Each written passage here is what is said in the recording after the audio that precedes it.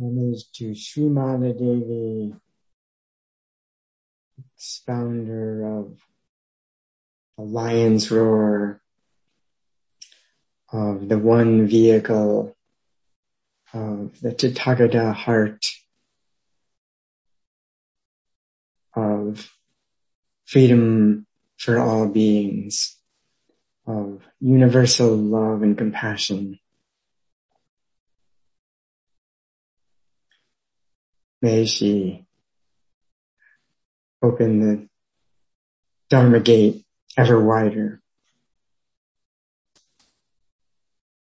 We left off last week in the middle of chapter 4, acceptance of the true Dharma, embracing and sustaining, receiving the true Dharma.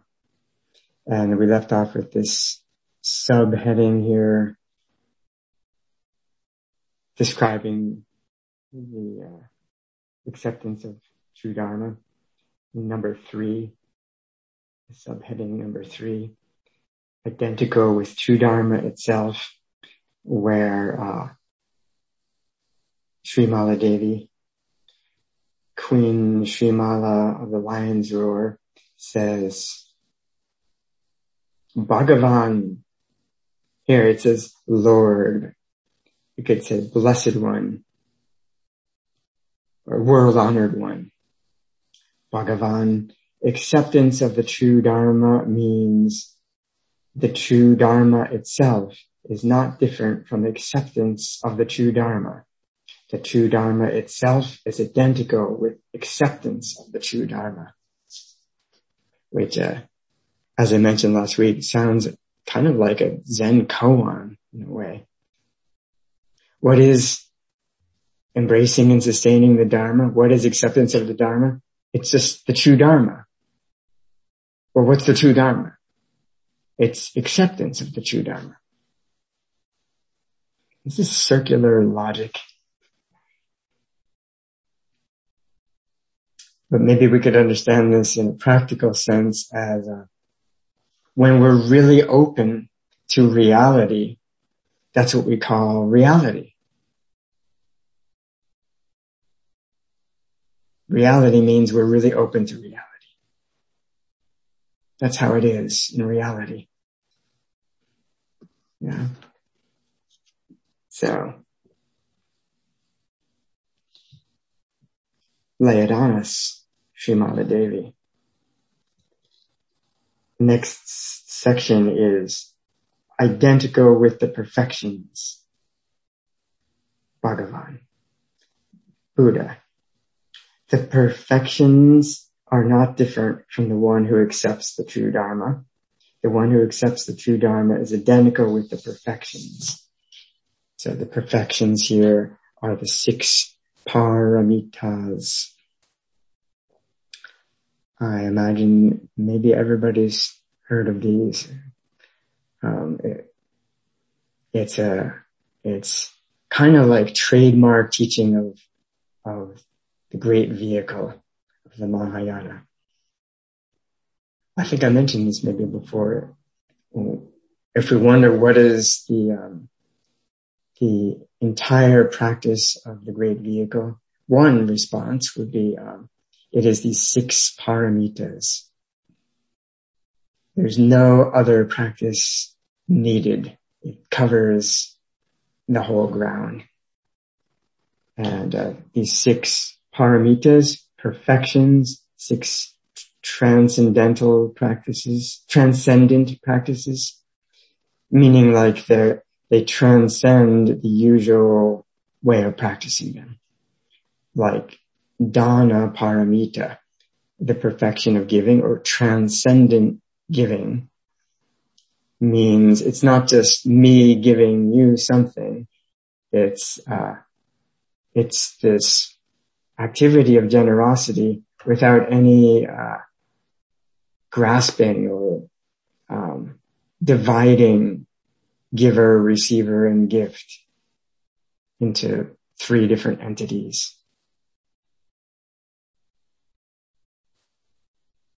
It's natural giving without the sense of I'm over here giving, you're over there receiving, and then there's this action called giving.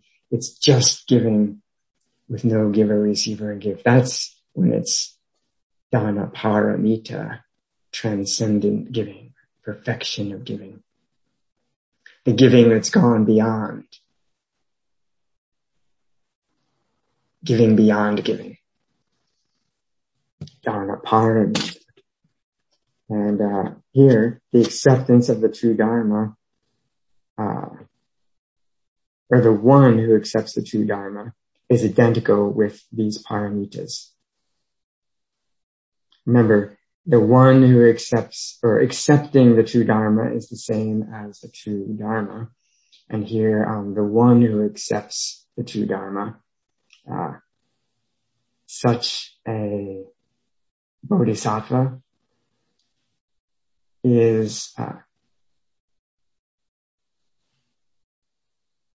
identical to these transcendent practices, which is kind of a nice teaching that a bodhisattva who practices these paramitas, what are they? They are just giving and virtue and patience and diligence and presence and wisdom. That's what these bodhisattvas are, who accept the true Dharma, or embrace and sustain the true Dharma.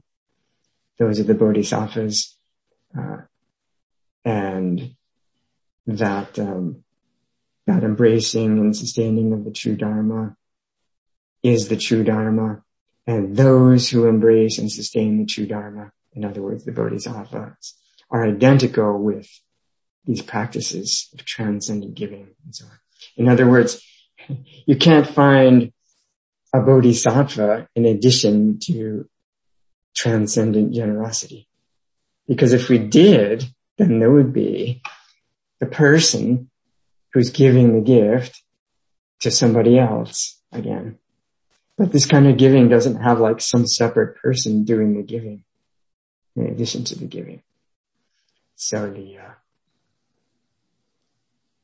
the person, the one, I think she means here the bodhisattvas, those ones who embrace the true Dharma are these 6 paramitas. Nice little teaching that if we read it too quickly, we might not notice that it's not that these bodhisattvas practice the 6 paramitas. Strictly speaking, these bodhisattvas are 6 paramitas. So, why?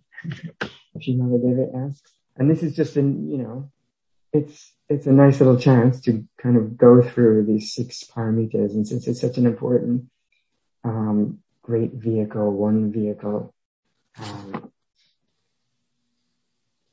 display of practices, I think it's worth stopping to read this section.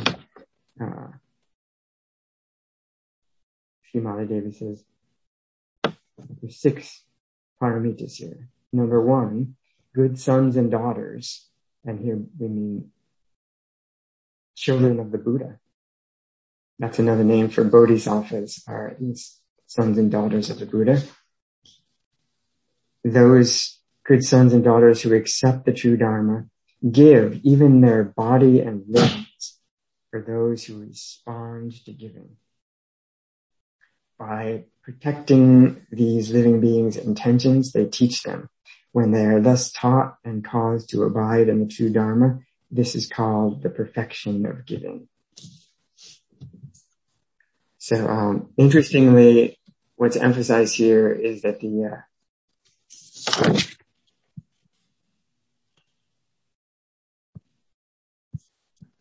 that these bodhisattvas are teaching the 6 paramitas.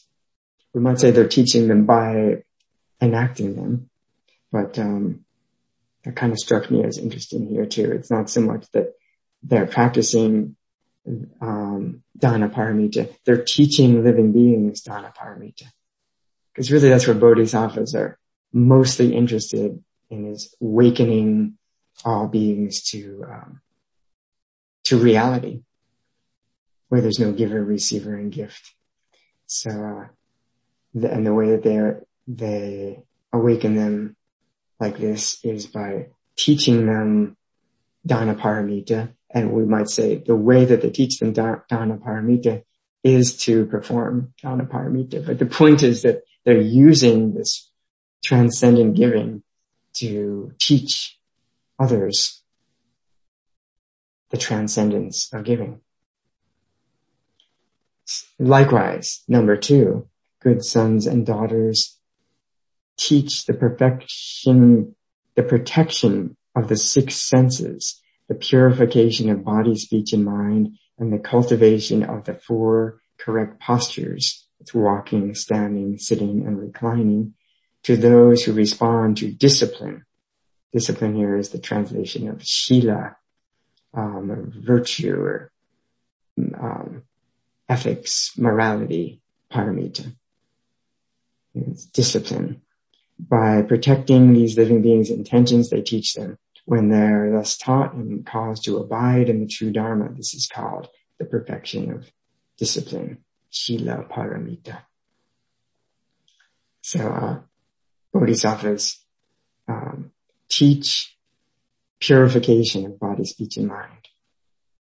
Here it's really kind of emphasizing actually the discipline aspect of shila paramita. Maybe a little bit even more than the ethical of like, this is good and this is bad. It's teaching them to be mindful of their posture when they're standing, sitting, walking, lying down.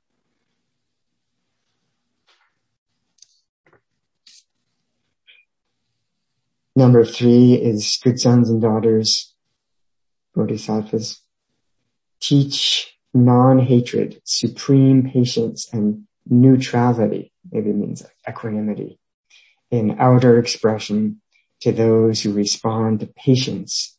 By protecting these living beings' intentions, they teach them. When they are thus taught and caused to abide in the true Dharma, this is called the perfection of patience, kshanti paramita.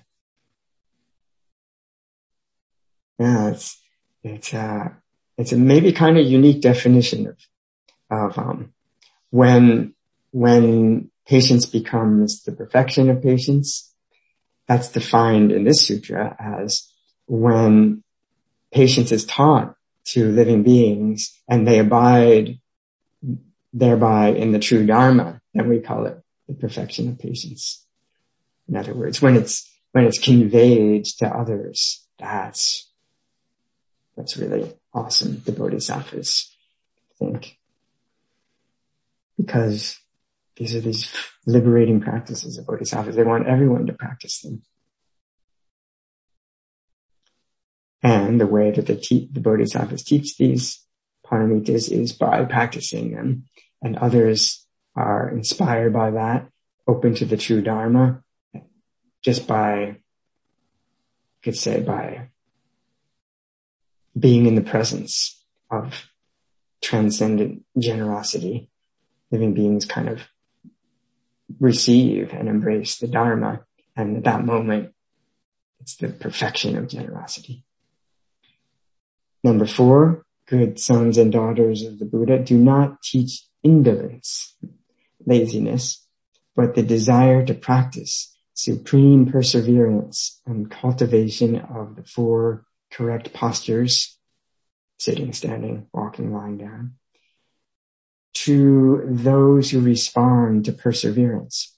By protecting these living beings' intentions, they teach them. When they are thus taught and caused to abide in the true Dharma, this is called the perfection of diligence, perseverance, virya paramita. Number 5, good sons and daughters of the Buddha teach tranquility, constant mindfulness, not conditioned by external objects, and mindfulness of all actions and speech over long periods of time to those who respond to meditation, dhyana, concentration. By protecting these living beings' intentions, they teach them. When they are thus taught and cause to abide in the true Dharma. This is called the perfection of meditation, or transcendent presence, dhyana paramita.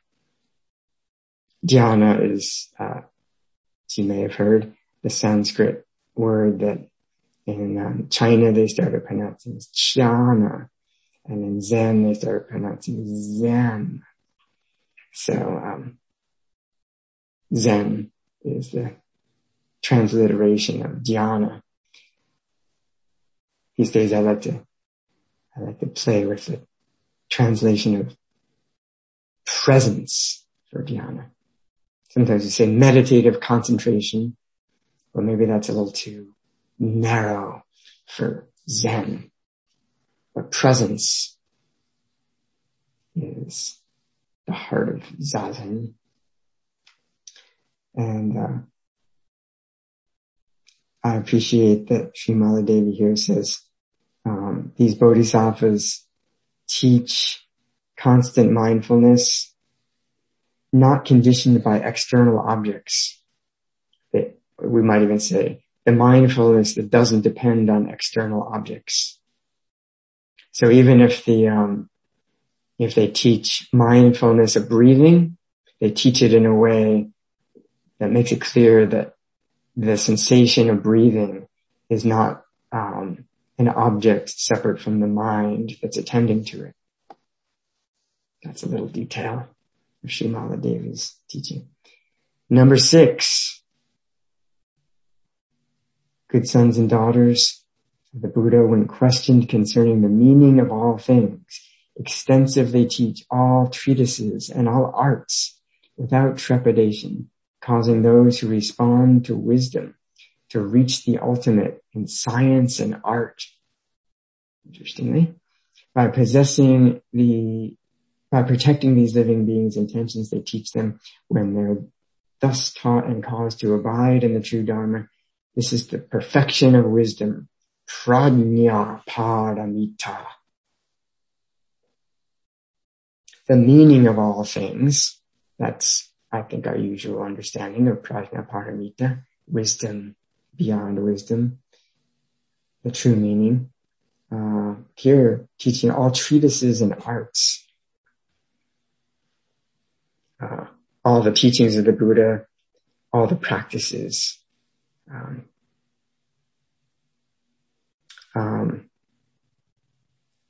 Gregory, Heavenly Donkey, did you in your studies look into that? I'm not sure what the Chinese is there. Look into this word arts. Let's see what you might be. Yeah, let me see. By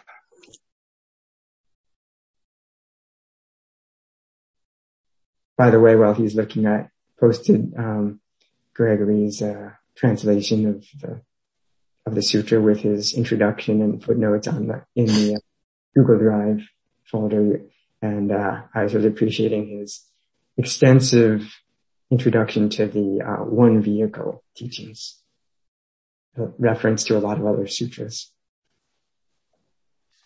Right, the term is Vidya, Sthana, Vidyasthana. But it really just means fields of learning. That sounds right, yeah. So I don't know, so she's translated it into all the arts. Treatises and all the arts as meaning the fields of learning. And same way as science and art she has there. Yeah. Down below. Nice. Yeah.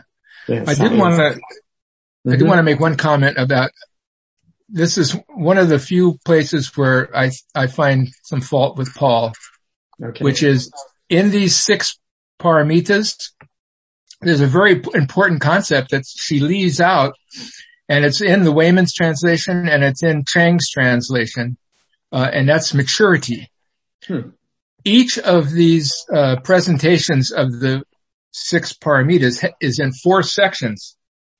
The first section says that the person becomes matured by responsive use. So she has the word teach. She takes the word matured and translates it as teach. to bring somebody to maturity is to teach them. But I think she loses that important concept. Yeah. The first part is each of the, a person is matured by the responsive use of the paramita, meaning we use the paramita in response to our situations. Yes. Mm-hmm. It is the mind described by that paramita that is used in the context of the response.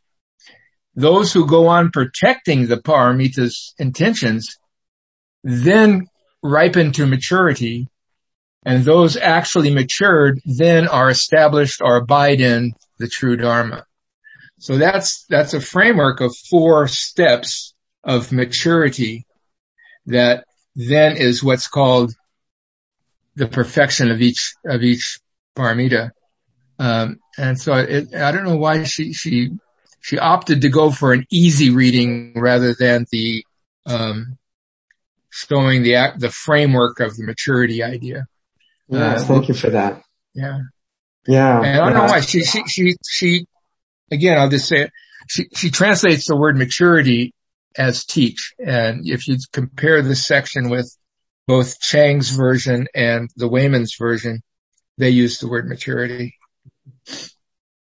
And I think that is a somewhat common phrase in Mahayana sutras of bodhisattvas mature living beings. Then they bring them to maturity.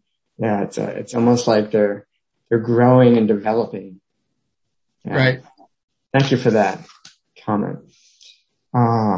So that's a big piece of this embracing and sustaining of the true Dharma is these 6 paramitas, and it's a nice exposition of them in this sutra. And right after this, these 6 are listed like this.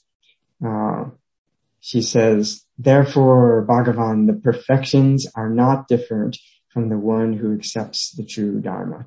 The one who accepts the true Dharma is identical with the perfections. She says it again. And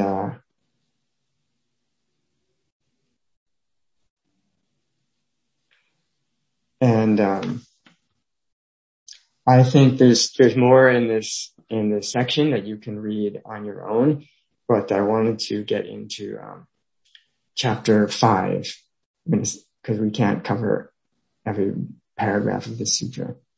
So moving into the next chapter, chapter 5 is called the One Vehicle, Ekayana.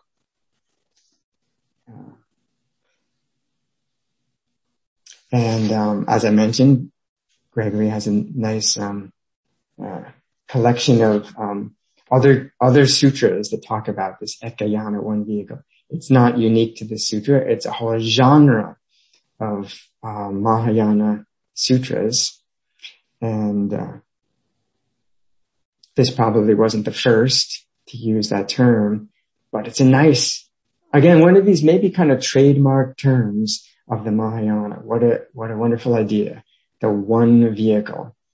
And in Zen, this comes up too. Early Chan in China was often referred to as the one vehicle. The Platform Sutra of the Sixth Ancestor in its official title says this is like the one vehicle teaching Platform Sutra of the Sixth Ancestor. So the Zen people in China liked this idea of one vehicle. And isn't it, even before we start discussing different meanings of the one vehicle, doesn't it already seem appropriate that Zen, this unique, direct pointing tradition of Zen, would associate with itself with one vehicle? In other words, as Zen practitioners, there's only one practice. There's one path, there's one vehicle, and there's one fruit. And this is it. So goes nicely with Zen.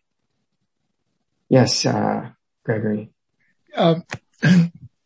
In D.T. Suzuki's studies in the Lankavatara Sutra, he tells the story that's in the continued biographies of eminent monks, that when Bodhidharma taught the Lankavatara Sutra to second ancestor Huike, that he taught it according to the one vehicle school of southern India. And that's written in the continued biographies of eminent monks. So that's when I read that, that was what flashed my light bulb to go down the rabbit hole of the one vehicle and really, start, delving as deep as I could into it. Nice. Yeah. So from the very get-go, Bodhidharma, our first ancestor in China, what did he transmit? One vehicle. So as far as sutras go, before the time of Bodhidharma, it may be that the first sutra that mentions this term is the Lotus Sutra. It's probably the most well-known for this term. One vehicle becomes most renowned through the Lotus Sutra. And I think Gregory mentions that in his exposition on the one vehicle, that there's a lot of Mahayana sutras that don't mention the one vehicle, like all the Prajnaparamita sutras that kind of came earlier. They're not, strictly speaking, one vehicle. I mean, we might associate that, but they don't use that term. And when one vehicle starts to be used in these Mahayana sutras, it's kind of like we might say third turning or kind of Buddha nature perspective. Not all the one vehicle sutras that use the term Buddha nature, but many of them do. So I think he's really onto this. There is a connection there if we start to look at it. The Lotus Sutra doesn't use the term specifically Buddha nature or Tathagata, but it uses the term, it talks about the eternal lifespan of the Tathagata and teaches in the Lotus Sutra, it said that the Buddhas teach the Dharma for the sake of living beings by means of the one Buddha vehicle. Sometimes it's called the Buddha vehicle, the one vehicle, or the one Buddha vehicle. They have no other vehicles, the sutra says, no second or third. With their powers of skillful means, the Buddhas show various vehicles within the one Buddha vehicle. That's one nice summary point that the one vehicle makes, is that there are these vehicles. We could look at them as like paths, methods, maybe even paths to awakening. And the Lotus Sutra famously brings us out of there's these various paths like that show up in this sutra here too. The Shravaka vehicle, the listeners or disciples of the Buddha, that leads to the result of Arhat. That's the kind of early Buddhist path to awakening. Awakening is an Arhat, a worthy one. And that's one vehicle, the Shravaka vehicle. Then there's the Pratyeka Buddha vehicle. That's like also considered pre-Mahayana, self-enlightened Buddhas that are enlightened by conditions, but they don't have like teachers in this world. They realize on their own. And that's also considered a kind of a small vehicle approach from the point of view of the great vehicle.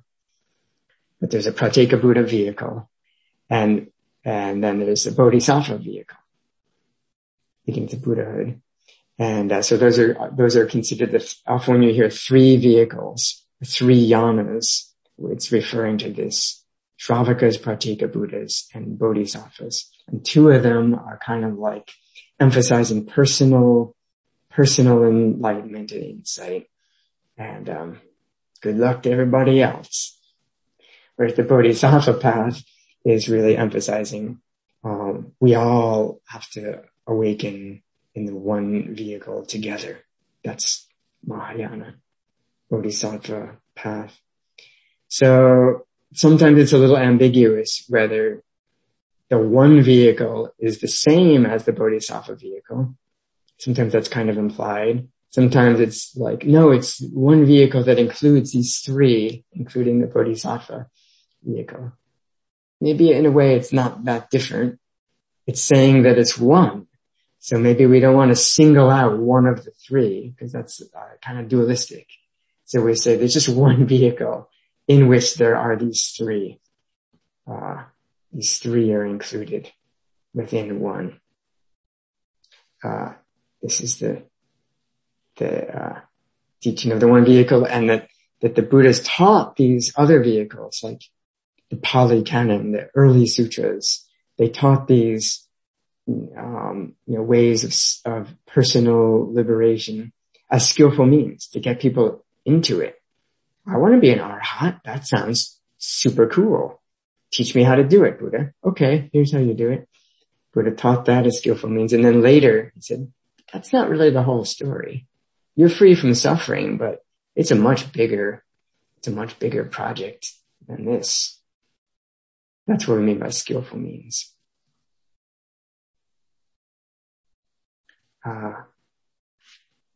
So that's one, Ekayana Sutra is the Lotus Sutra. Another one that taught it quite extensively. Let's see, did you have a comment before we move on, Gregory? Oh, maybe I'm talking too soon, but this long chapter, or section 5, chapter 5, has a movement, and it starts with talking about the Shravaka vehicle. Then it moves to the Bodhisattva vehicle. It says the Shravaka vehicle is within the Mahayana, the great vehicle. And then it talks about the Bodhisattva vehicle as the great vehicle. But then it moves at the end.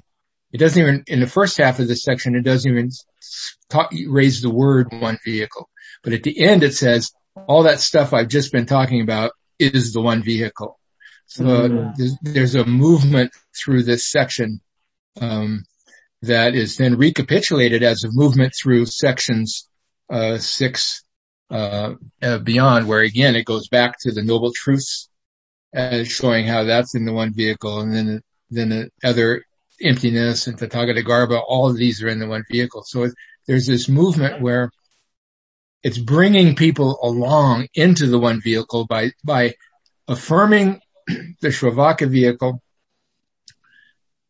but then saying that's part of the one vehicle. It's part of the Mahayana, and the Mahayana is the one vehicle. Thank you for that. Yeah, I didn't notice that. I didn't notice it quite the way that you said it. So thanks for bringing that out. Yeah. Now each one is included within another, and there's an opening wider and wider. So another one vehicle sutra, in addition to the Lotus Sutra, is the Parinirvana Sutra, the Mahayana Parinirvana Sutra that extensively teaches Buddha nature. In fact, it's the sutra where the term that we say in English, Buddha nature, Busho in Sino-Japanese, first appears, and probably Buddha Dhatu in Sanskrit, but we don't know for sure.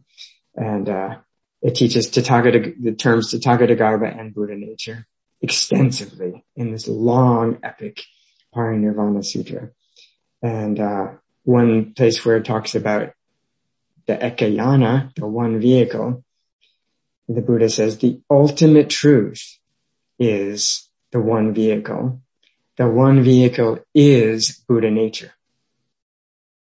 All sentient beings have Buddha nature. So I say all sentient beings have the one vehicle, or have one vehicle, or are one vehicle, could even say.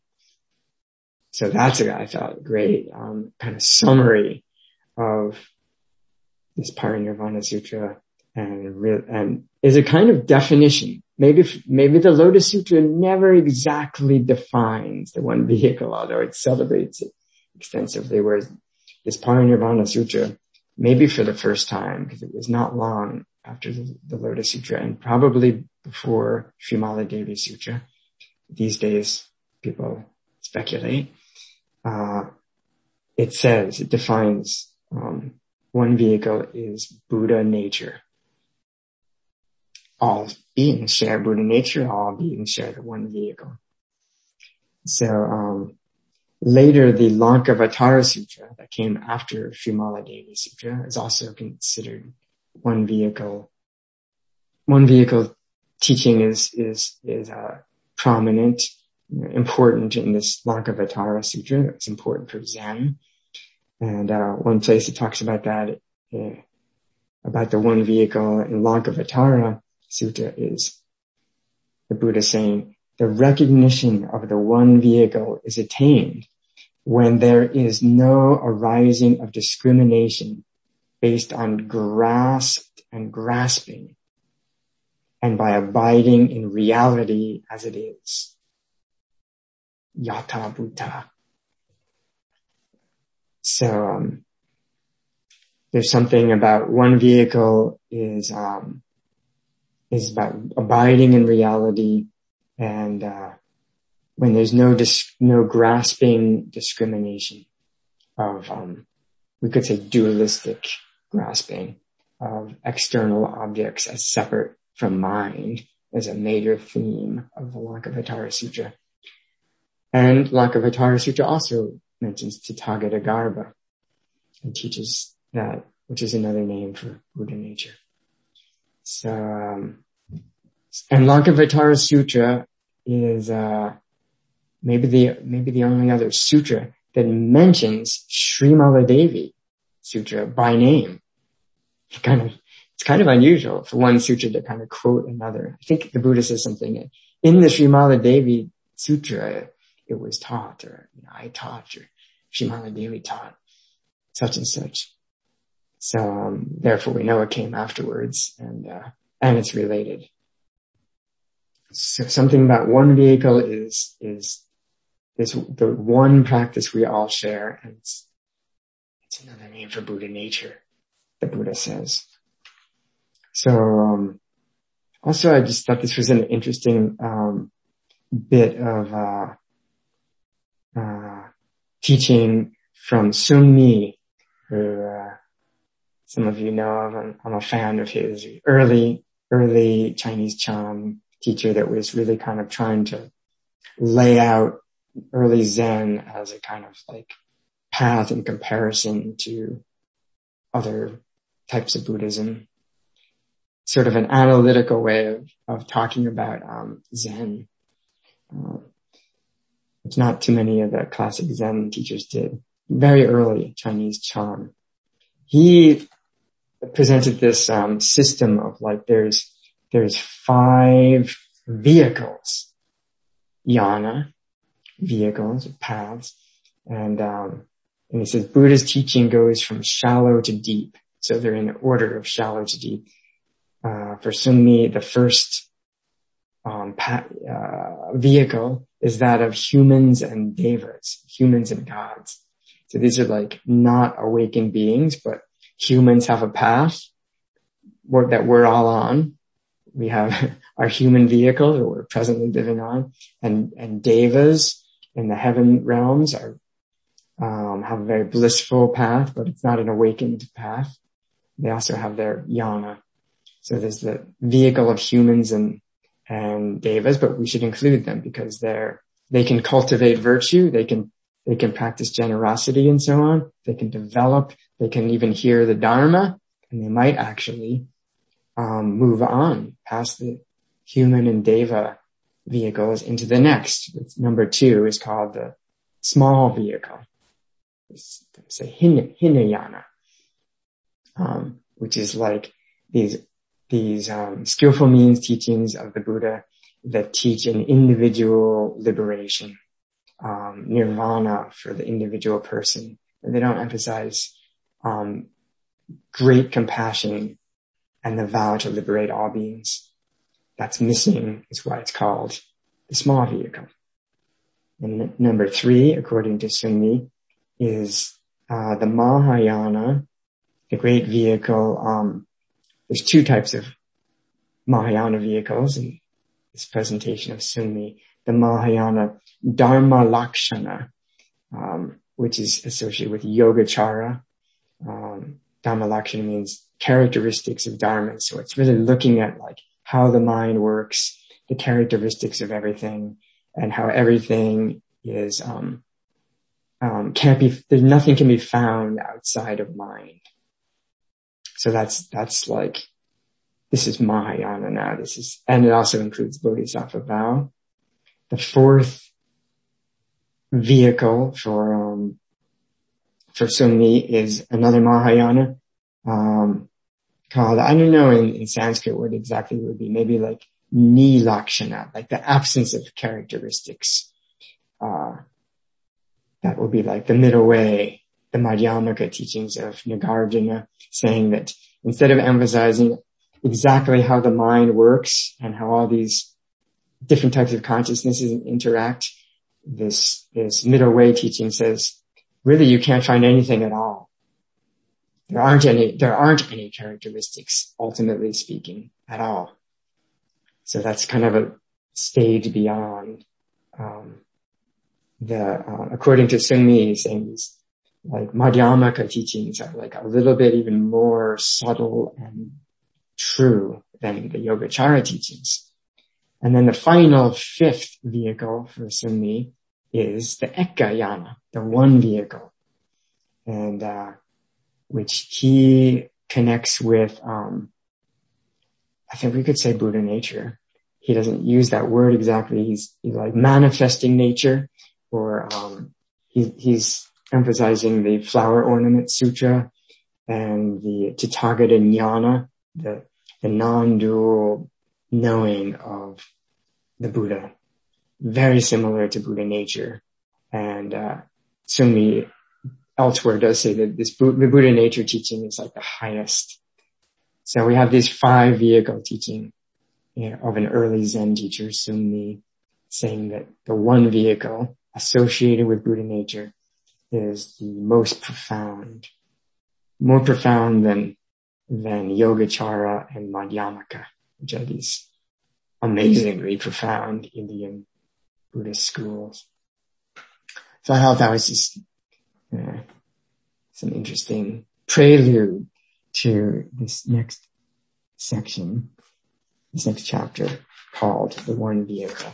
A long chapter, and it's difficult. I think this chapter is the most difficult part of the sutra for myself, and hard to, bring out simple, pithy, practical instructions.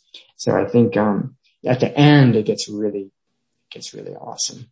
So I think, the beginning part, the very beginning of the chapter, the Buddha says to Queen Fumala, please now further explain this acceptance of the true Dharma that was taught by all the Buddhas. And she says, okay, I will. He says, acceptance of the true Dharma is acceptance of the Mahayana. The very beginning here. Just as all the great rivers flow from Lake Anavatapta, a heatless lake in the Himalayas, from which like the Ganges and the Indus River and the Yellow River in China, all the great rivers of Asia flow forth from this Lake Anavatapta. And in this way, all the good acts of the world, all the good, wholesome deeds of humans and devas, and of the awakened bodhisattvas, and of the Shravakas and the Parteka Buddhas. So he's mentioning all these different vehicles. They all emerge from the Mahayana, the great vehicle. So Fumala Devi says this at the beginning. Just like all the rivers emerge from this one lake, all these vehicles, awakened and unawakened, all paths of life stream forth from the great vehicle, the Mahayana. And Prince Shotoku comments, and like we already have been saying, he says, each of the 5 vehicles, he says, Shravakas, Parteka Buddhas, and Bodhisattvas are 3, and then he adds in humans and devas kind of like Sumi, to make 5 vehicles. And he says that each of these 5 is part of the one vehicle. And the 5, to list the 5 is just skillful means. So that's kind of a Lotus Sutra emphasis. And one means non-dual. Prince Shotoku says. I thought that was a nice, obvious point maybe, but good one. And vehicle means that which transports, that which carries someone to their destination. And in the one vehicle, if it's truly non-dual, we might even say that which transports and the destination to which it transports are non-dual. If it's really one vehicle, the path and the fruition are inseparable, at least in the Zen version of the one vehicle. And the fruition is Buddha. So then, like Gregory was saying, the chapter begins with the Shravaka Yana. So it's talking about the rules of the Pratimoksha precepts, the discipline of the Vinaya precepts, leaving home and ordination. Right? These kinds of things are usually associated with the Shravaka and Pratyeka Buddha vehicles. So Srimala Devi is willing to get into all that stuff and saying these are all skillful means and they're good ones. The Buddha offered them not just randomly. He thought this was helpful for personal discipline and training the mind and finding some freedom.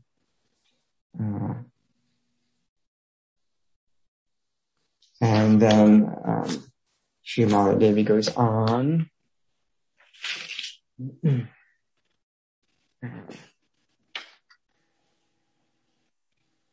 And starts talking about the Mahayana, and it's complicated.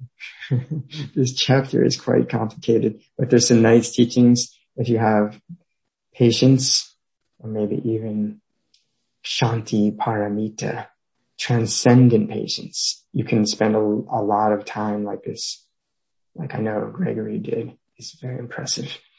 Going through all these sections that bring out all these Dharma teachings, a lot about early Buddhist teachings, the path of nirvana, and so on. And but in the consideration of time, I'd like to jump ahead to the near the end of this chapter, maybe 6 or so paragraphs up from the end. Srimala Devi is saying, Bhagavan, Buddha, those who first attained the stage of nirvana were not ignorant of the Dharma and were not dependent upon others. They also knew they had attained the stages with remainder through their own efforts and would inevitably attain supreme complete awakening.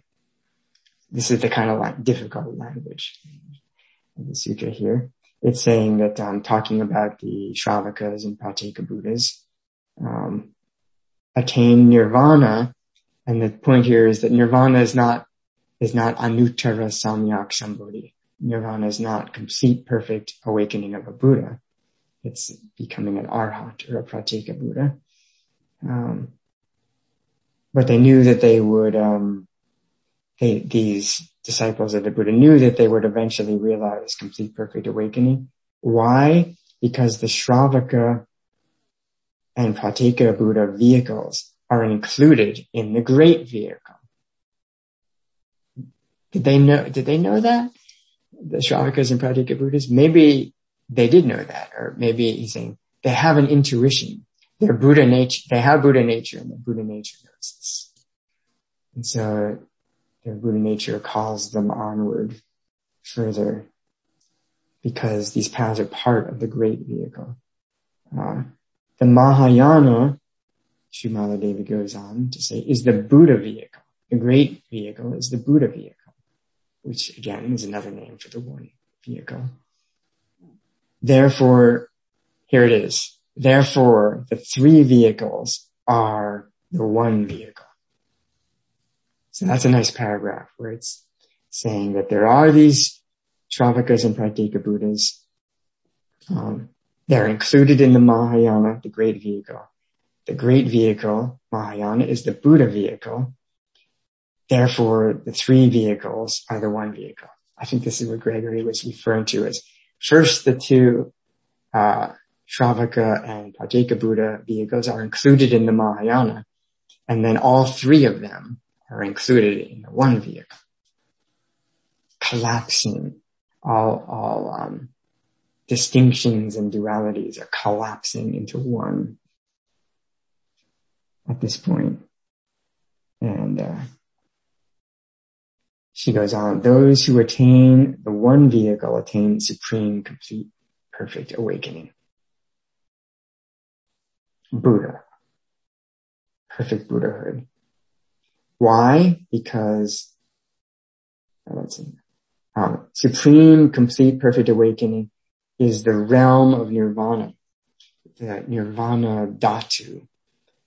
So here it's saying that's really what nirvana is. Earlier it's saying that the Shravakas and Prateka Buddhas realize this nirvana means like cessation of suffering.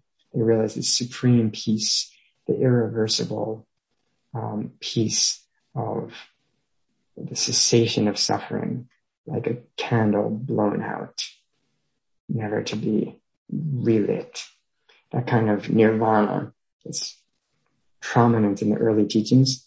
Here, the Vimaladeva is saying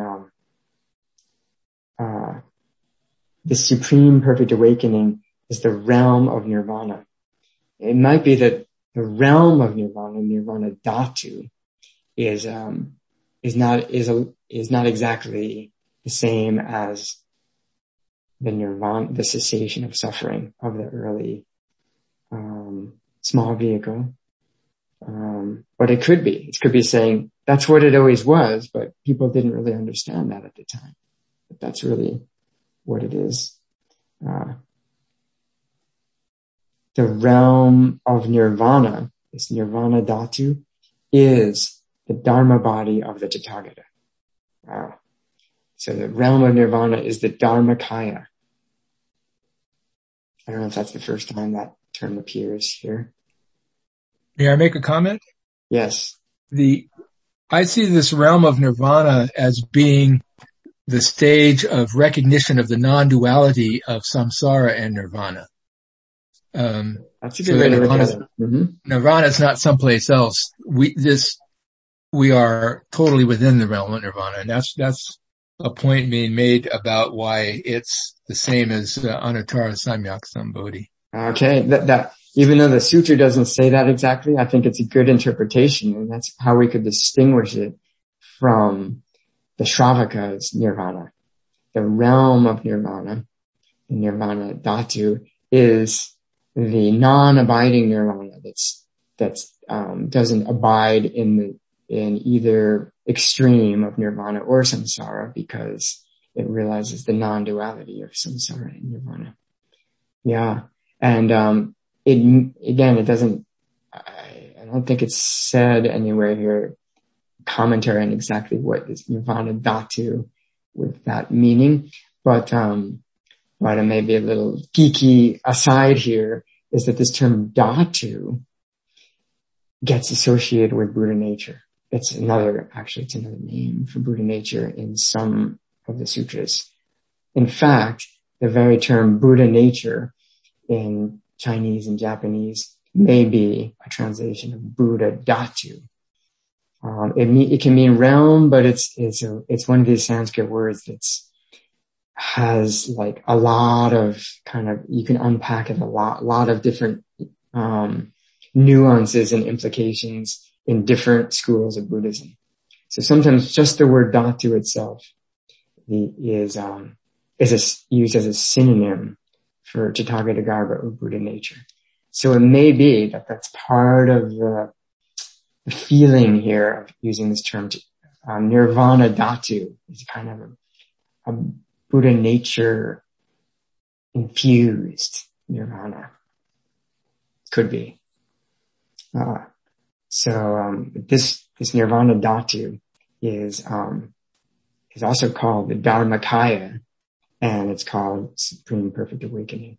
Dharmakaya, the reality body of the Buddha, is an important term that really means like non-dual reality, all-inclusive suchness. And it has a kind of a nuance of like the knowing of that. The realization, it's a realization. It's an awareness.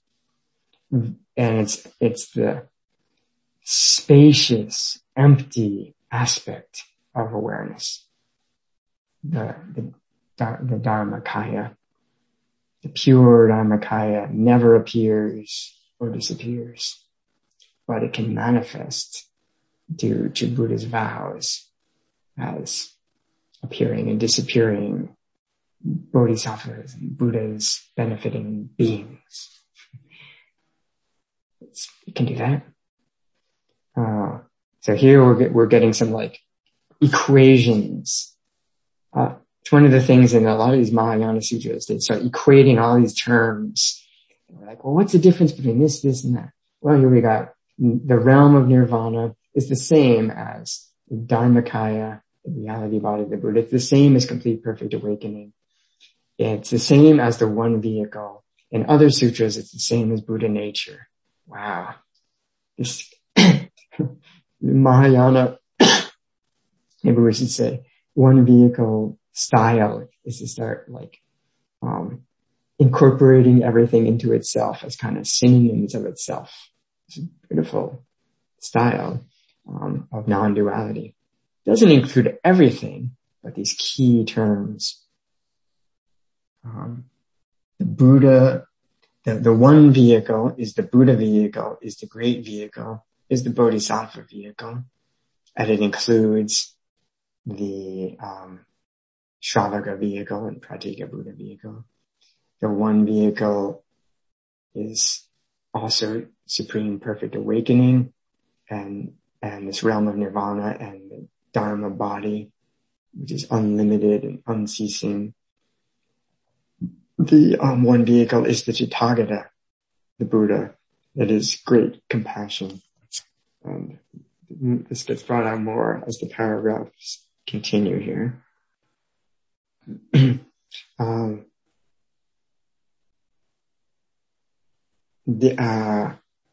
So the realm of Nirvana is the Dharma body of the Tathagata, attaining the absolute ultimate Dharma body is attaining the ultimate one vehicle. So that's where they're equated. The Tathagata is not different from the Dharma body. The Tathagata is a name for the Buddha, not different from the pure reality body of the Buddha. That's what we mean by the Buddha. It's the Buddha's reality body. We don't mean some flesh and blood, sick and dying kind of Buddha. Buddha did display that kind of activity, but really what we mean by the Buddha is the Dharmakaya. It's being taught in this and many other Mahayana sutras. Attaining the ultimate Dharma body is attaining the ultimate one vehicle. The Tathagata is not different from the Dharmakaya. The Tathagata is identical to the Dharmakaya. If one attains the ultimate Dharmakaya, then one attains the ultimate one vehicle. The ultimate one vehicle is unlimited and unceasing. It's unlimited, meaning it's boundless. It has no limits or edges or boundaries, and it's unceasing. It means it has no end or beginning. So it's timeless, dimensionless, locationless, and pervades everywhere. All times and places it pervades without itself being in any time or place. That's how the Dharmakaya is. And that's how the one vehicle is. And that's how Tathagata is, and that's how complete perfect awakening is. And, O Bhagavan, the Tathagata who's not limited by time is the Tathagata, the Arhat, the perfectly awakened one, equal to the utmost limit of the cycle of birth and death. Or maybe we could translate it as the utmost limit of all present and future lives. Basically, we're talking about all-inclusiveness here. The Tathagata is without limitation. His great compassion is also unlimited, bringing peace and comfort to the world. You know, there's not really any gender pronouns here. Maybe we shouldn't say his or hers. We should just say the Tathagatas, the Buddhas. Unlimited great compassion brings unlimited peace and comfort to the world. This explanation is a good explanation concerning the Tathagata. If one again speaks of the inexhaustible Dharma, the eternally abiding Dharma that is the refuge of all worlds, this is also a good explanation concerning the Tathagata.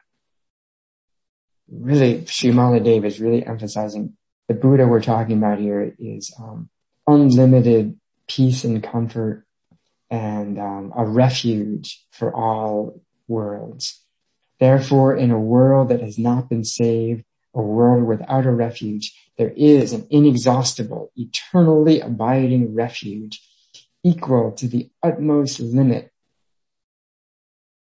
of all births and deaths, namely the Tathagata, the Arhat, the perfectly enlightened one, which is how the Buddha referred to himself.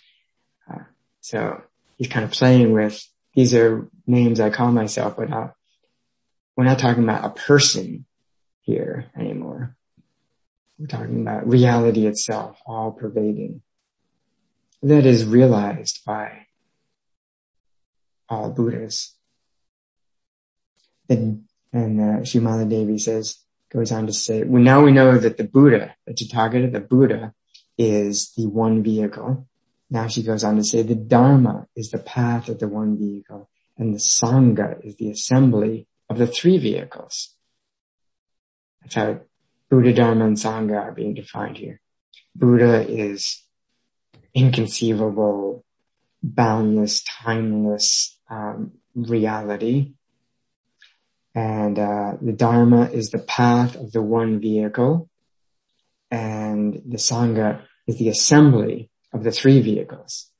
Which kind of sounds like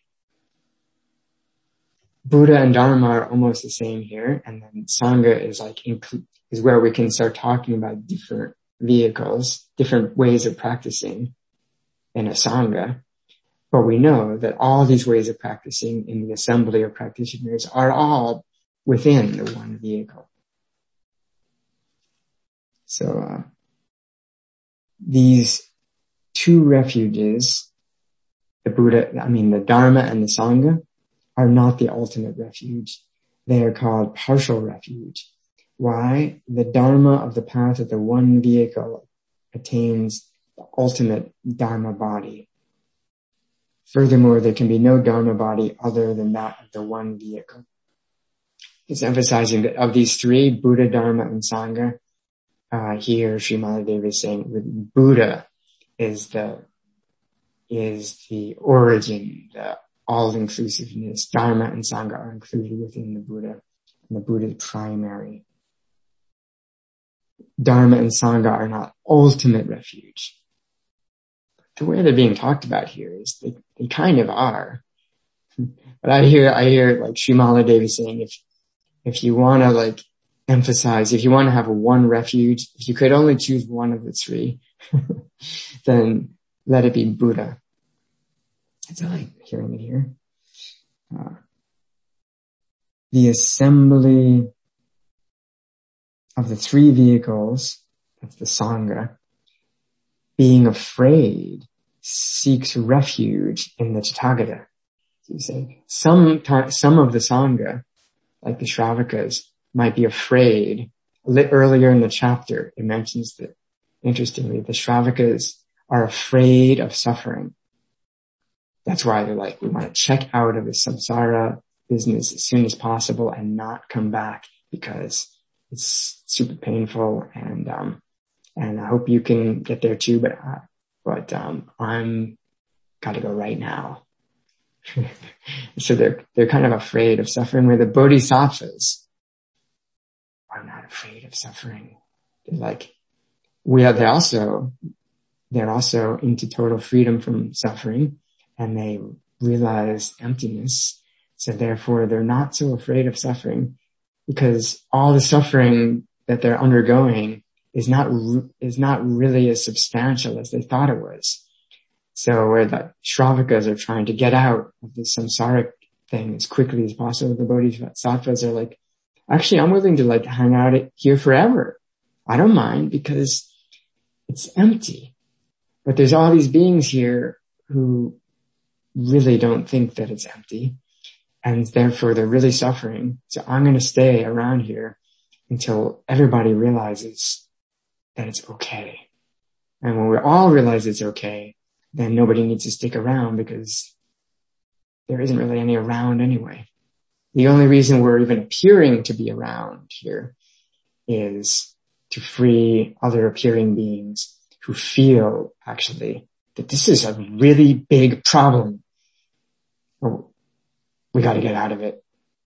Okay, we'll stay with you. The bodhisattvas say, because we're not afraid. I like this image, this bodhisattva image of like, how do bodhisattvas help beings? It's like there's like a child is terrified of the monster in the closet. So the mother says, "Don't worry, Sonny. There's no monster in the closet," because she is convinced. She's totally confident there's no monster in the closet. She's not afraid at all. But the child's afraid. There's no monster, but the child's like, "Yes, there is, Mommy. There is." No, there's really not. "Yes, there is." "Okay, well, let's go check." And then open the closet and look, and but the child won't look all the way in because it's terrified. So even trying to show that there's no monster in the closet still doesn't quite help this child. But so then the mother's skillful means, as this bodhisattva says, I can't really like explain this to the child. They're just not, it's not working. But what I can do is say, well then I know it's scary. So just come over here and sit on my lap here and let me just hold you. And the shivering, terrified child, crawls onto Mommy's lap, and Mommy's not afraid. And, she no longer tries to say anything to convince the child that there's no monster. She just holds the child. But because the mom's not afraid, it's like osmosis. It's like this is like transmitted to the child, the mother's fearlessness. Because the mother's not afraid of the monster. So, they're willing to live. And even if the monsters start appearing in the room, the mother's still not afraid. And that's how the bodhisattvas are willing to continue living in a monster-filled world to alleviate the fear of monsters until all the children are like happy to just go play in the monster-filled world, and then their work is done. But this might take a long, long time. Yes, Mako. Yes, thank you. I had a question about this, when you said that the Pratyeka Buddhas are afraid of suffering, and I immediately thought afraid of their own suffering or others' suffering. I think both. Both? Yeah. And then the Bodhisattva not being afraid of suffering, again, their own suffering or others' suffering. Yeah. All suffering. Not others, but all suffering. Yeah, I think all, yeah. But that's a nice meditation to contemplate how at least on the path, the Shravaka path, I think it might even be implying that even the arhats who realize nirvana are afraid of suffering. I think it's both are true, like their own, strictly speaking, I think like if we read the Pali Canon, it's not really taught that way. Once you're an arhat, you're not afraid of suffering and you're done with it. But this Mahayana Sutras is bringing out that point. Maybe the fear is very slight. It's like, I've finished the work, but I think it's that I could imagine the sutra saying in the deepest recesses of the subconscious mind of the arhat, they're just like, I'm totally cool now, but be careful. I'm living out in the forest, I'm totally cool, but like, I'm not going into town. No, that's scary. There could be some suffering in there. There could be some attachments. So just in their unconscious, maybe they're afraid of their own suffering. And also when those people from town come out to the forest and they're like, hey, Arhat dude, fix me up with some nirvana. And the Arhats are like, I'm out of here. They're kind of a little bit afraid of those people coming. So yeah, it's a good meditation. The bodhisattvas aren't afraid of their own or others' suffering. And in fact, I think another way to talk about this meditation of our own suffering and others' suffering is great compassion is, the Buddhist definition really of compassion is the wish to end suffering, the wish to alleviate all beings from suffering. So in a way, you could say compassion is just directed towards ending all suffering, one's own and others. It's like without even making the distinction.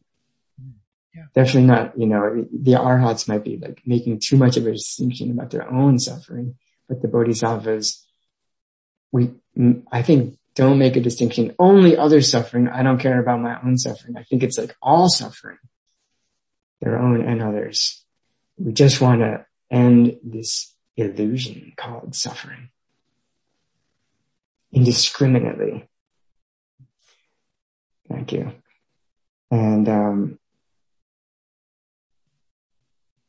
so if there are living beings who are subdued by the Tathagata, Srimala Devi says, they will seek refuge in the Tathagata, attain the permeation of the Dharma, and will have faith and happiness seeking refuge in the Dharma and Sangha. Subdued by the Tathagata maybe means that Buddha, reality of Buddha, envelops living beings that's being subdued by the Tathagata, overcome by the Buddha. And when this happens, then they take refuge in the Tathagata, the Buddha, and they also are permeated by the Dharma, so that then they trust the Dharma and are happy trusting the Dharma, and then therefore they take refuge in the Dharma and the Sangha.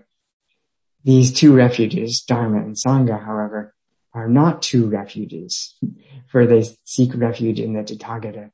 Seeking refuge in the supreme truth is seeking refuge in the Tathagata. So, again, it's maybe a little clunky wording, but what I think it's saying is that it's this collapsing thing these sutras are doing. All the vehicles collapse into the one vehicle. And in this case, the three refuges collapse into the Buddha refuge. They're not like really lesser than, they're just included within. Some other sutras emphasize the Dharma. And I've heard some teachers say, the Dharma is really the supreme refuge because you need the Dharma for the Buddha to realize the Dharma. So I think that's a legitimate teaching too. But here it's emphasizing Buddha. Buddha means awakeness. So that's what's being emphasized. And from this awakeness, that is the understanding of Dharma, and the Sangha of practitioners emerges from this. So the three refuges. Buddha is, in the sutra, is the eternal Dharmakaya, the reality body of the Buddha, and also Bodhi, and awakening, and Nirvana. In the sutra, Dharma is the Ekayana, the one vehicle, the path to attain the reality body of Buddha. And Sangha is the assembly of the three yanas, the three vehicles that are all part of the Ekayana, one vehicle. And Prince Shotoku says this is the single-bodied triple treasure, which is a term that Dogen uses later. The one-bodied triple treasure is this version of ultimate Buddha, Dharma, and Sangha. The Dharmakaya, the one vehicle, and the assembly of all vehicles.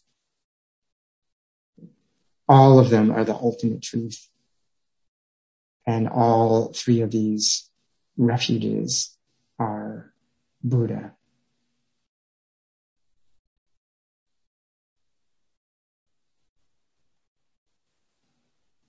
We could say that the three vehicles are the conventional truth. There are skillful means, the conventional truth, and the one vehicle is the ultimate truth. And the conventional truth is subsumed within the ultimate truth. So that's a lot. Luckily we skipped over most of this chapter. It would have been rough going. I think this ending part is really where it's making its main points about the one vehicle. Do you have any questions about any of this so far? Might take some readings through to even come up with questions, right? But as you can see, it's emphasizing the ultimate oneness is what a lot of his Mahayana sutras are doing, and I really appreciate how they do that. Choro says, ending all suffering, not thinking mine or others, is a very wonderful and helpful teaching. Yeah, compassion for all suffering, and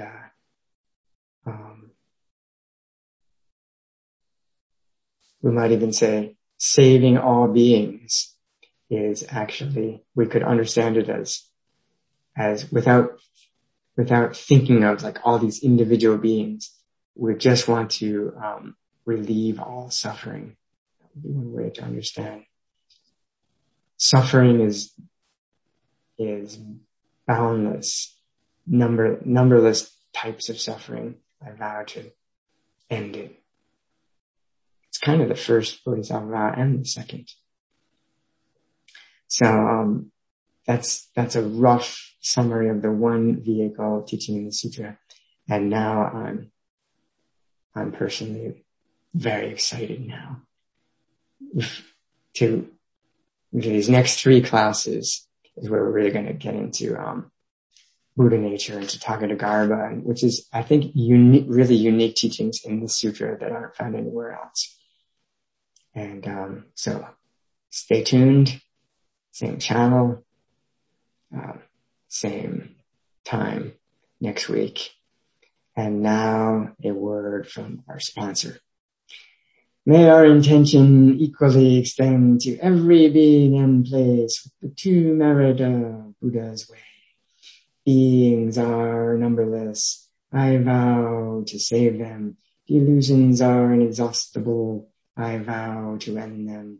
Dharma gates are boundless. I vow to enter them. Buddha's way is unsurpassable. I vow to become it. And, just lastly, you might feel like, well, it is hard to find some practical teachings in all of this ultimate exquisite exposition of the one vehicle. But one way you might take it up, like in Zazen, is, if you're quite settled in Zazen and you're quite present and maybe slightly bored, you could ask yourself the question, where is the one vehicle right now? I give permission to ask the question during zazen. Thank you. Good night.